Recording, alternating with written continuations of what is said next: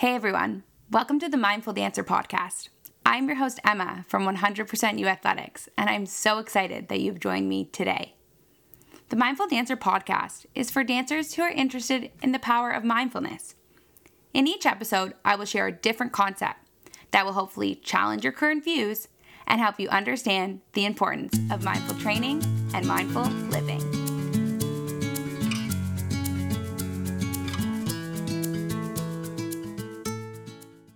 Welcome to the first official episode of the Mindful Dancer podcast. I am seriously so excited and I can't believe it. Before we get started in the episode, I just wanted to tell you a little bit about myself and why I'm so excited about starting this podcast. So, like I mentioned, my name's Emma. I was a competitive dancer my entire life. It was my whole life. And I've always just been really interested in sports in general. I went to the University of Guelph and I got my bachelor's degree in criminal justice and public policy. And then I went on after that to study social work. It was during this time in my life that I realized that I loved the concepts that came with this social work degree. And I was really passionate about helping people achieve their goals, which I already knew as I had been a dance teacher I started teaching dance when I was as young as 16, and I was teaching all the way through university as well. And so then I realized, okay, I love sports and I love dance and I love teaching, but I also love these concepts about empowerment and mindfulness and how can I merge these two things together. So that's when I got back from my degree in social work and I started my business, which is 100% U Athletics, which is a mindset program for all athletes. It focuses on team building and goal setting and mindfulness and self-care, and it's been amazing and awesome. And I've loved doing this work for the last 5 years, but as podcasts have become even more popular, I just realized that it was an opportunity to reach more people. So that's really why I wanted to do this. So that's a little bit about me. So I have a couple degrees. I have a lot of personal experience. I also have experience working with lots of different athletes. And I also have a lot of experience in my own mindfulness practice and different mindfulness practices. So I'm super excited to be here, and I'm super excited that you're here to listen. This episode is brought to you by my free mindset workbook for dancers. I created this last March when we were in the beginning stages of this pandemic, when a lot of us had to train from home. I know some of us are still training from home, or some of us are training from home and in studio. So anyway, it is a great workbook, and it provides a ton of healthy coping skills to challenge you to stay active and engaged while you're both in studio and at home. You can access this workbook on my website under the free resources tab. So if you want to check that out, you can go over to the website. The website is 100%uathletics.com. In today's episode, we're going to talk about what it means to be a mindful dancer and how practicing mindfulness will make you a better dancer and a happier person. Before we get started, I wanted to share with you one of the most popular definitions of mindfulness by John Kabat-Zinn. He describes mindfulness as an activity that encourages paying attention on purpose in the present moment and non-judgmentally. This definition is wonderful and super specific, but when I'm first introducing mindfulness to the dancers that I work with, I like to describe mindfulness as being present in the present moment. We spend so much time getting lost in the past and worrying about the future that we forget about the importance of living in today. Practicing being mindful and present will make you appreciate things in your present life that bring you joy. It will also help you realize what you have control over when you are dealing with a challenge or discomfort. There are so many different ways that you can practice mindfulness, which we'll definitely go into greater detail in another episode.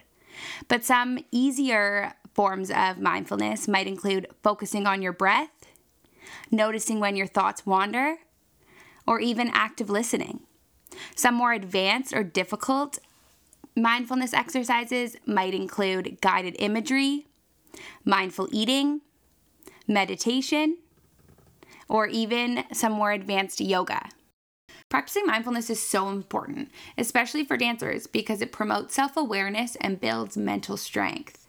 Dance is so much more than just steps, and if you are a dancer, you know this. There's a mental aspect that is always present. You are either fighting your inner critic or you're trying to impress someone else. Comparison is inevitable, and so are mental blocks. Training your mind through mindfulness will help with all of this. It will give you the opportunity to focus on your training and what you have control over. It will allow you to be more grateful for your teammates and teachers, and if practiced enough, I promise you'll be able to break through those mental blocks. I believe the most important aspect of being mindful is being able to recognize and tolerate all of our feelings. The happy ones, the sad ones, even the really super challenging ones. The feelings that we want to ignore, those are the ones that I want you to try to bring to the surface. It is so important that we try not to ignore hard feelings, which I know can be difficult, but instead learn how to respond to those feelings rather than react to them. When you start to do this, you will notice that you are no longer running away from your fears, but actually leaning into them and accepting the challenge. Now, I'm going to give you a few scenarios, and I want you to think about if any of these sound familiar to you, or if you can relate to them in any way.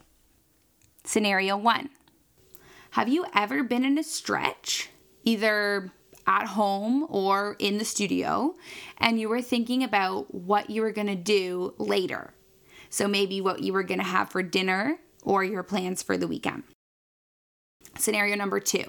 Have you ever been in class and you were learning a new skill and you can't help but notice that your teammate or maybe the person standing beside you has achieved the skill sooner, and you start to have that icky feeling that you're feeling really defeated or maybe sad for yourself because you didn't get that skill as fast as that person beside you. Scenario number 3. Have you ever finished running one of your routines? This could either be in studio or on stage. I know this can definitely happen when on stage. And you get off stage and you're you don't even remember what happened. It's almost like you had no control. You're I don't know, my body just went out and it just did the dance. I don't know what happened. Scenario number 4. Have you ever gave up on a stretch or strengthening exercise because it just felt too hard? You were I can't do this. And number 5, have you ever been cleaning a routine? So your teacher was going through and trying to review choreo or make sure everyone was doing it correctly. And you were going through a really small detail and you thought, what's the point of this? These are all examples of a dancer not being in the present moment while they're training. Now, it might seem like no big deal.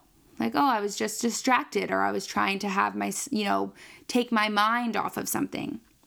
But let me explain how practicing mindfulness in even just one of the above scenarios could drastically affect the dancer's training in a positive way. So I'm going to talk about the first scenario. So let me just read that to you again. So the first scenario was, have you ever been in a stretch and you are thinking about what you're going to do after dance?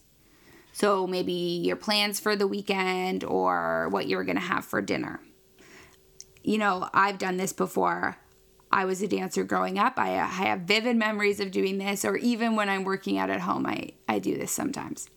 Okay, so in this scenario, the dancer is thinking about what they're going to do later. So what they're going to do after dance. So something that is going to happen in the future, which might, like I said, seem like a great distraction from the stretch, but it's really a missed opportunity to improve. If the dancer is able to recognize that they are distracted and actually bring themselves back to the present moment, then they'll be able to focus on the task at hand, and the task at hand is the stretch. So you can do a couple things here. One of my main suggestions is to try out a couple different options and see what works best for you to bring you back to that present moment experience. So some of the things you can do though is create a checklist in your head. You can think, am I doing the proper technique? So, okay, I'm sitting in the split. Are my hips square? Are my toes pointed? Is my body up tall? Or am I, slouched forward? Those are some things you can go through that can help you stay in the present moment. You can also think about, am I feeling this stretch in the right places? Where am I on my pain scale?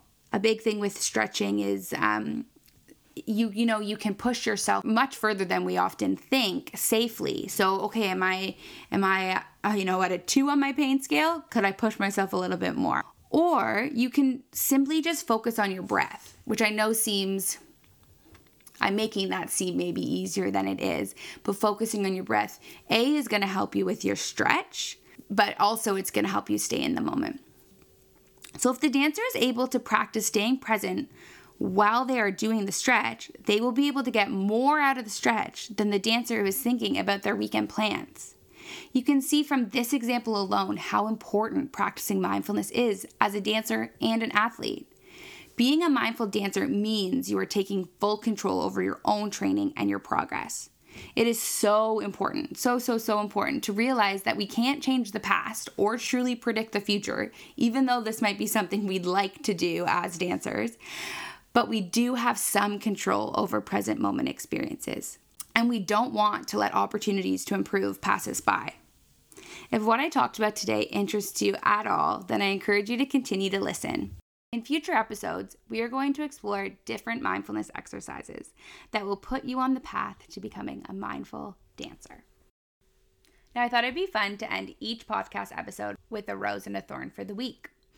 But I'm going to put a little twist on it. Instead, I'm going to pick a thorn for the week, and my rose has to be the same as my thorn. So this is going to continue to challenge me to find the positive in an even maybe challenging situation. So my thorn for this week is it's been very cold out, so I haven't been loving my walks with my dog Millie. But I love Millie and she loves the snow, so seeing her run around is totally worth it. I can't believe I did it. I recorded my first ever podcast episode. If you enjoyed this episode and feel drawn to subscribe, rate, or review, that would be awesome. Thank you so much for listening. Have a great week, and we will talk soon.